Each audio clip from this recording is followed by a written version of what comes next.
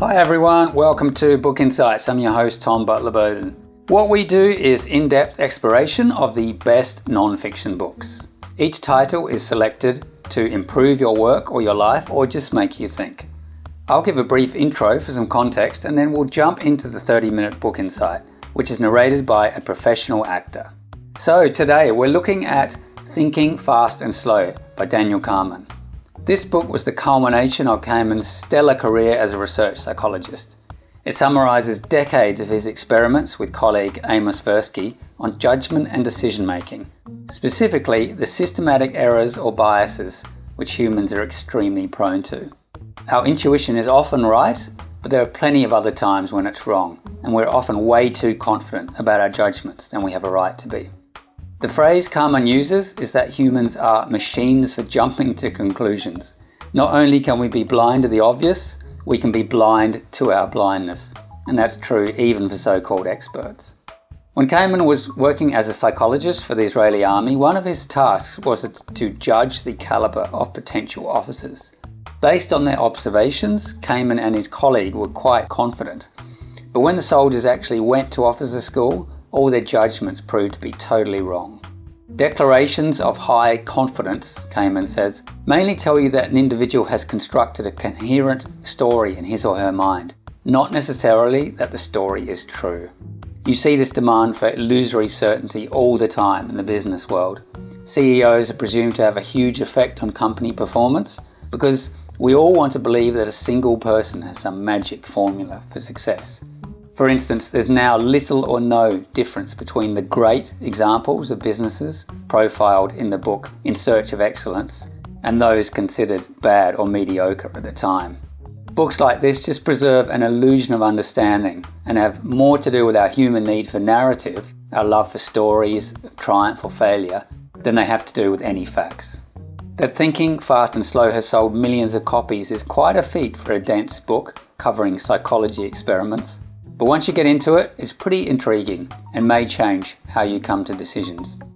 And if you like it, you should also check out the book insight we did on Being Wrong, Adventures in the Margins of Error by Kathryn Schultz. It's a similar theme, just done a different way.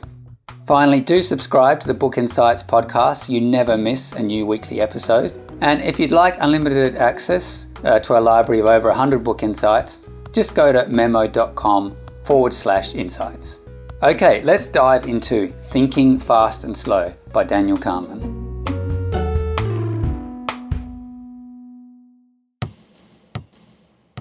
There's a famous study known as the Invisible Gorilla Experiment. Subjects are asked to watch a video of two groups passing basketballs. One group is dressed in white and the other in black. The objective for the subjects is to count how many times the players in white pass the ball. Meanwhile, a man in a gorilla suit walks across the scene. Amazingly, 50% of subjects failed to notice the gorilla. According to Daniel Kahneman, there are two fundamentally different modes of thought, System 1 and System 2. These modes work in tandem to manage the cognitive load of everyday life. Here's Kahneman on Inc.com. System 1 is essentially what comes up automatically in your memory.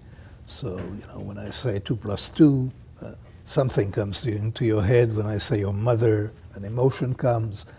So all these things that are automatic, that's what I call System 1. And you have no control of it because it's automatic and involuntary. System 2, the slower thinking, is distinguished really not so much by the fact it's slow, although it's pretty slow, but by the fact that it's effortful and deliberate. So what you can do deliberately, you do in System 2. And you can control yourself, control your thoughts, perform complicated computations. Those things are activities of System 2. We make snap judgments and deliberate decisions every day. What are we missing between moments? Are there gorillas hiding in plain sight at all times? Kahneman explores these questions in his best-selling book, Thinking Fast and Slow. It's his exploration into thought, judgment, and experience. Kahneman won a Nobel Prize in economics for his research on prospect theory. According to prospect theory, decisions are made based on subjective potential value of losses and gains instead of objective data. In this book insight, we'll look into 4 of Kahneman's main ideas. First, the two systems concept of how the brain works. Second, heuristics and biases, which are cognitive distortions that result in errors of judgment. Third, decisions. Why and how do we make them? A look at the foundations of behavioral economics. And finally, what Kahneman calls the two selves, or how our mind works to recollect and process experience. In thinking slow, the processes of System 2 are more manual than those of System 1.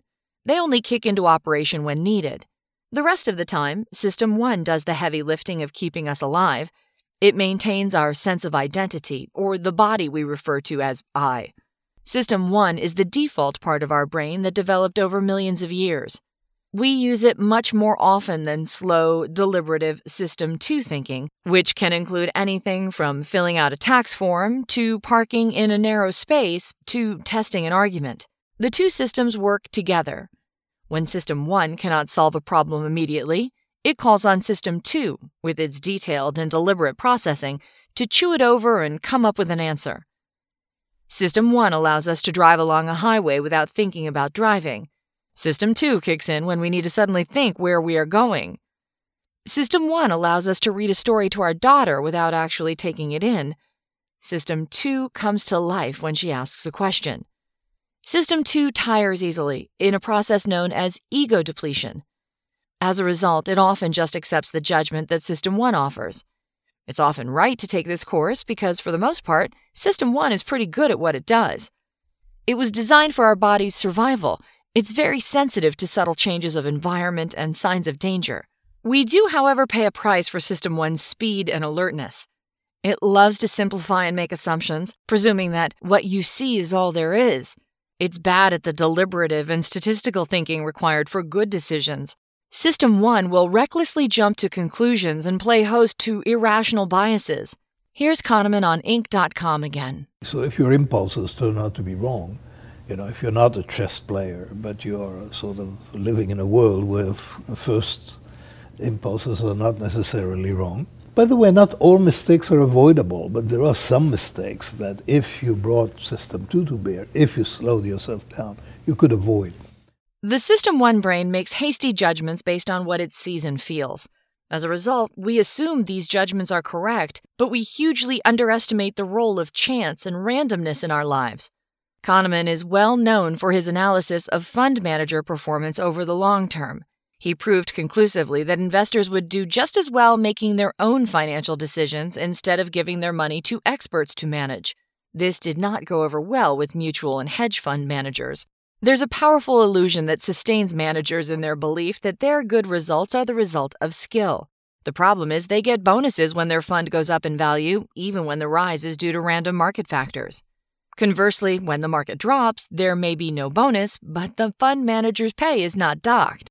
This may explain the rise of retention bonuses as opposed to performance bonuses. Regardless, we maintain the myth that playing the market is a matter of skill over judgment and study. Today, we discuss the history of Daniel Kahneman as a Nobel Prize-winning psychologist and his book, Thinking, Fast and Slow. We went into Kahneman's notion that we have two modes of thought, System 1 and System 2. System 1 is quick, associative, impulse thinking. System 2 is slow, deliberate, and purposeful thinking. We also discussed our natural propensity to trust apparent skill over data. We rely on System 1 far too often when we need to use the System 2 mode of thought to make correct judgments. Next time, we'll learn all about the errors in judgment that result from heuristics and biases.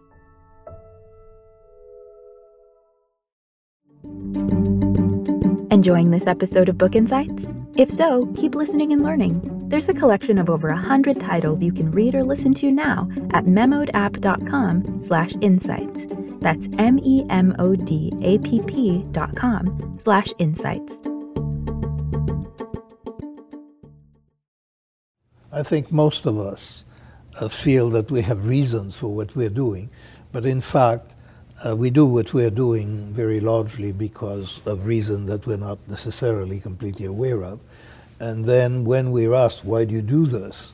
we have reasons. But the reasons are not necessarily the causes of our actions.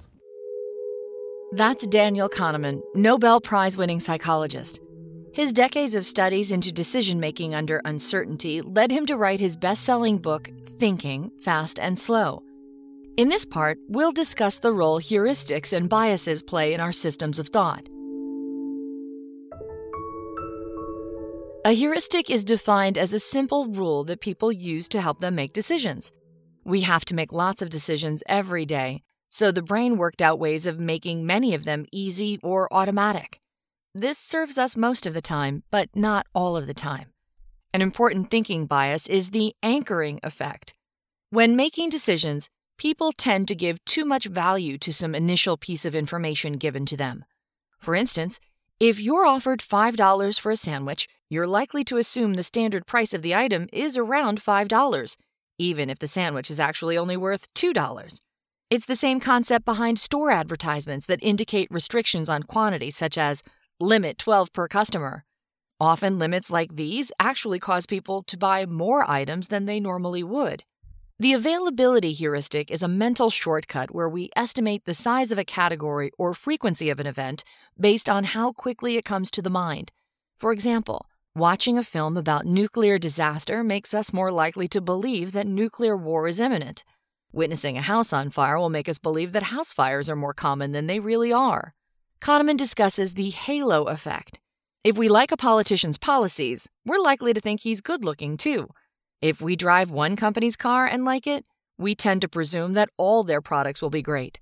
The halo effect sometimes dramatically increases the weight of first impressions, and often subsequent impressions don't matter at all.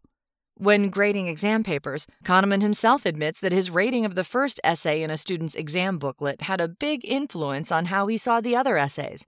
He shifted to reading the class's essays by order of topic, not by student, and his ratings were much more accurate.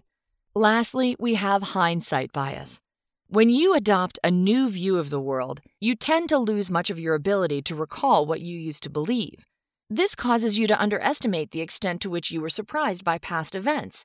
Have you ever taken a string of events and weaved them together in your mind so that you believed they were always going to happen that way? We are natural story generators. We don't rest until we've created a narrative that makes sense of events, even if that narrative is wrong. Here's Kahneman speaking with Big Think. People think they will succeed. They open a restaurant because they think they will succeed. But in fact, less than a third of small businesses survive for 5 years. So clearly overconfidence is rife. And overconfidence and loss aversion seem to be acting in opposite directions. Kahneman talks about the pros and cons of overconfidence, which he considers perhaps the worst thinking bias. Declarations of high confidence tell us that an individual has constructed a coherent story in his or her mind, not necessarily that the story is true. The people who have the greatest influence on the lives of others are likely to be optimistic and overconfident. They take more risks than they realize. Overconfidence can have benefits. Kahneman admits that the optimistic risk-taking of entrepreneurs contributes to the economic dynamism of society, even if at an individual level, most individual risk-takers end up disappointed. Overconfidence, despite tripping a lot of us up at the individual level, is the engine of capitalism. When we have to make decisions under certainty, we weigh potential losses much higher than we weigh potential gains. Avoiding regrets is more important to us than perceiving opportunities. Here's Kahneman speaking with The Guardian. Whenever people remodel a kitchen, and they have an idea of how much they're willing to pay, and they have an idea of how much it will cost, they may also know that for most people it costs on average about twice as much as they originally planned. But you don't feel that this applies to yourself. So you have that knowledge, which somehow is disembodied and is part of, it's available to you, you know it, but you don't apply it. And that failure to apply it is characteristic of System 1. It doesn't use statistics very well, and it doesn't apply statistics to specific cases. A great deal of prejudice is built in, and to some extent is uncontrollable. I mean, it's something that we have to accept as a fact of life. Why are we like this? Kahneman's answer is that we evolve for survival, so threats and bad news loom very large in our minds. When faced with the option of getting away from a pride of lions or staying in their area to pick some ripe berries, we'll choose escape every time. In investing, most people are more fearful of losing their money than they are excited by gaining more, so they tend to be over-conservative. And because in our minds, losses evoke stronger negative feelings than costs do, the cost of a losing lottery ticket is more acceptable than losing a larger gamble. Kahneman is well known for the idea of mental accounts, which has been important in the rise of behavioral economics. The basic idea is that each of us has a unique way of totting up value in our heads, and this way is very subjective and biased. This way diverts considerably from the standard model in economics, which says that people make calculations that are purely rational.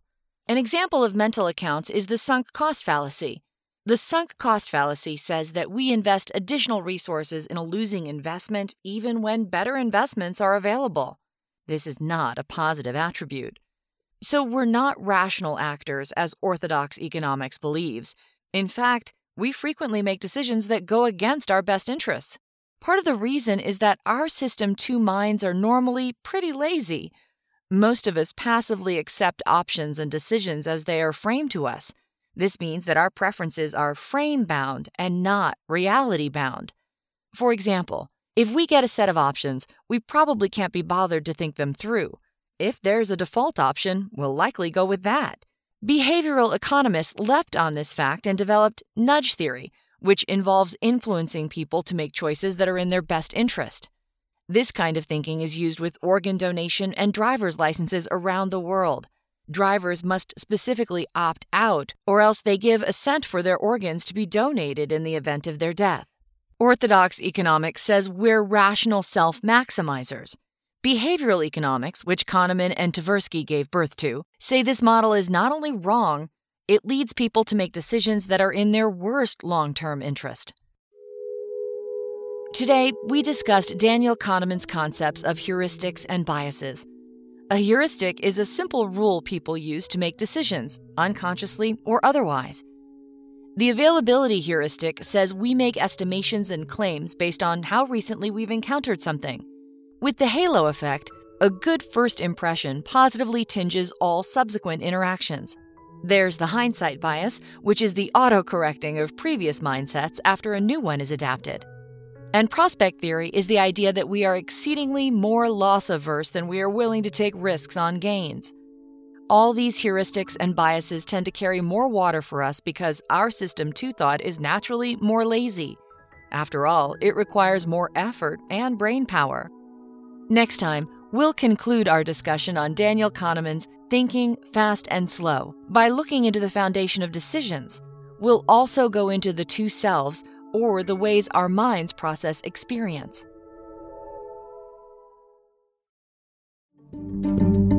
Enjoying this episode of Book Insights? If so, keep listening and learning. There's a collection of over 100 titles you can read or listen to now at memodapp.com/insights. That's memodapp.com/insights.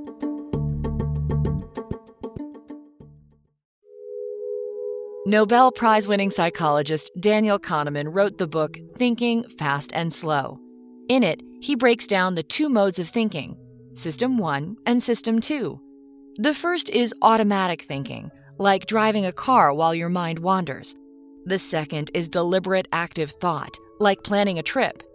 Here's Kahneman speaking to The Guardian. All of us are familiar with two ways ideas come to mind. So if I say 2 + 2, something came to your mind. If I say 17 times 24, then nothing came to your mind, and you probably would have to produce it. You'd have to generate it in a slow and effortful process. So some thoughts are like 2 + 2, and this is in some cases how a physician would make a quick diagnosis. All of that is what I call fast thinking, or System 1 thinking. The 17 times 24 is one of many examples in which we reason slowly and effortfully, and that is slow thinking or System 2 thinking, and also of monitoring and control, because self-control is another effortful operation. In the final section of the book, Kahneman takes us from two systems to two selves. In psychology, effective forecasting is the prediction of an individual's personal state in their future. The problem is we either don't know or won't admit what brings us happiness. Kahneman even coined a term, miswanting. It describes decisions that are based on what we think will make us happy, but which in fact will not over the long term. Kahneman and his colleague David Scotty demonstrated in a study that climate has zero effect on happiness. Californians like their climate, and Midwesterners don't like theirs. But these views don't affect their overall sense of well-being. Someone who moves from Michigan to California will seem happier for their first few years as they remind themselves of the contrast between the weather here and what it was like before. However, such things don't affect happiness over the long term. Humans are designed to zoom in on 2 or 3 variables at any one time. We're not good at weighing up all the truly important factors in our lives and often fall prey to the focusing illusion. The focusing illusion says nothing in life is as important as what we're thinking about at any given moment.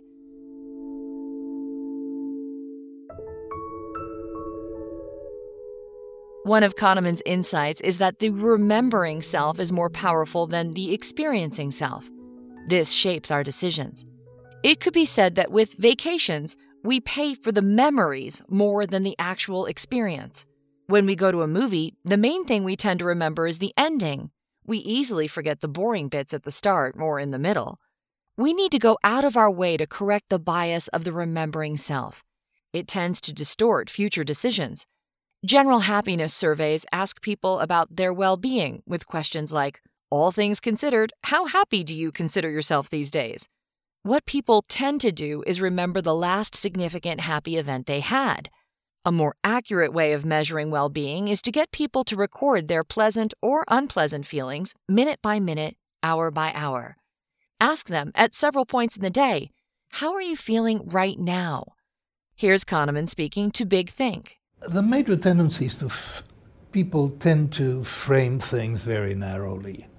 They take a narrow view of decision makings. They look at the problem at hand and they deal with it as if it were the only problem. Very frequently, it's a better idea to look at problems as they will recur throughout your life, and then you look at the policy that you ought to adopt for a class of problems.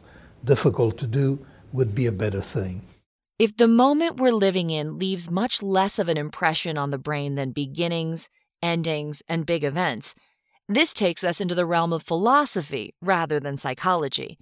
It asks us whether we live for the quality of the present, or are we looking backwards or forwards to key events? However we look at it, we're still left with the time between. Kahneman writes, "The mind is good with stories, but it does not appear to be well designed for processing time." Our minds are inherently lazy.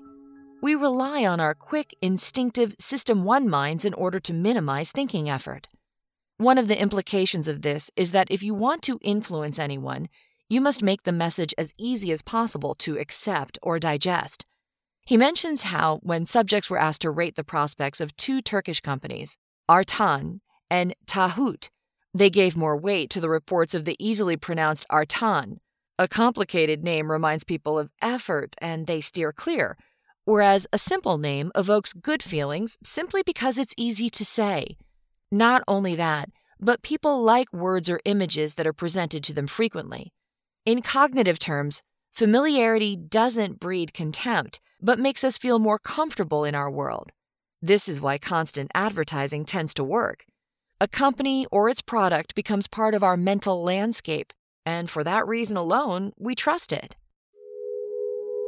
In this book insight, we learned the remembering self is more powerful than the experiencing self. We tend to recall more strongly than we actually feel or think during an experience. Kahneman encourages us to think beyond the glow of recollection and analyze past events as the facts present themselves. Thinking Fast and Slow is Daniel Kahneman's attempt to distill the many years of collaborative research with Amos Tversky into one clear, concise record. Kahneman remembers, "Our research was a conversation in which we invented questions and jointly examined our intuitive answers. Their motivation wasn't to expose human error for the fun of it, but to show how awareness of error can lead us to make better decisions." Here's Eric Schurenberg of Inc.com speaking to Kahneman.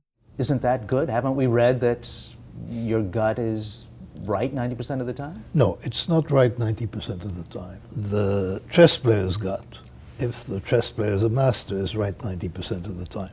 Those are situations that allow for skill. But when we're dealing with situations, whether to invest in this or that, or whether to, we're not always there. The first impulse is not necessarily right the first time. Cognitive illusions and mistakes don't denigrate human intelligence any more than the attention to diseases in medical texts denies good health.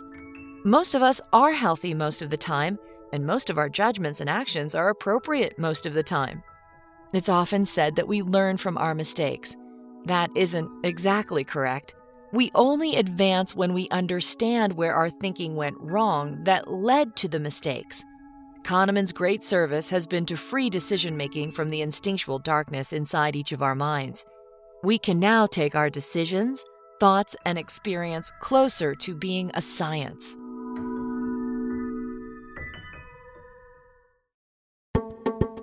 Thank you for listening to Book Insights. Check out the rest of our content at memodapp.com. Please keep in mind that the information provided in or through our Book Insights episodes is for educational and informational purposes only.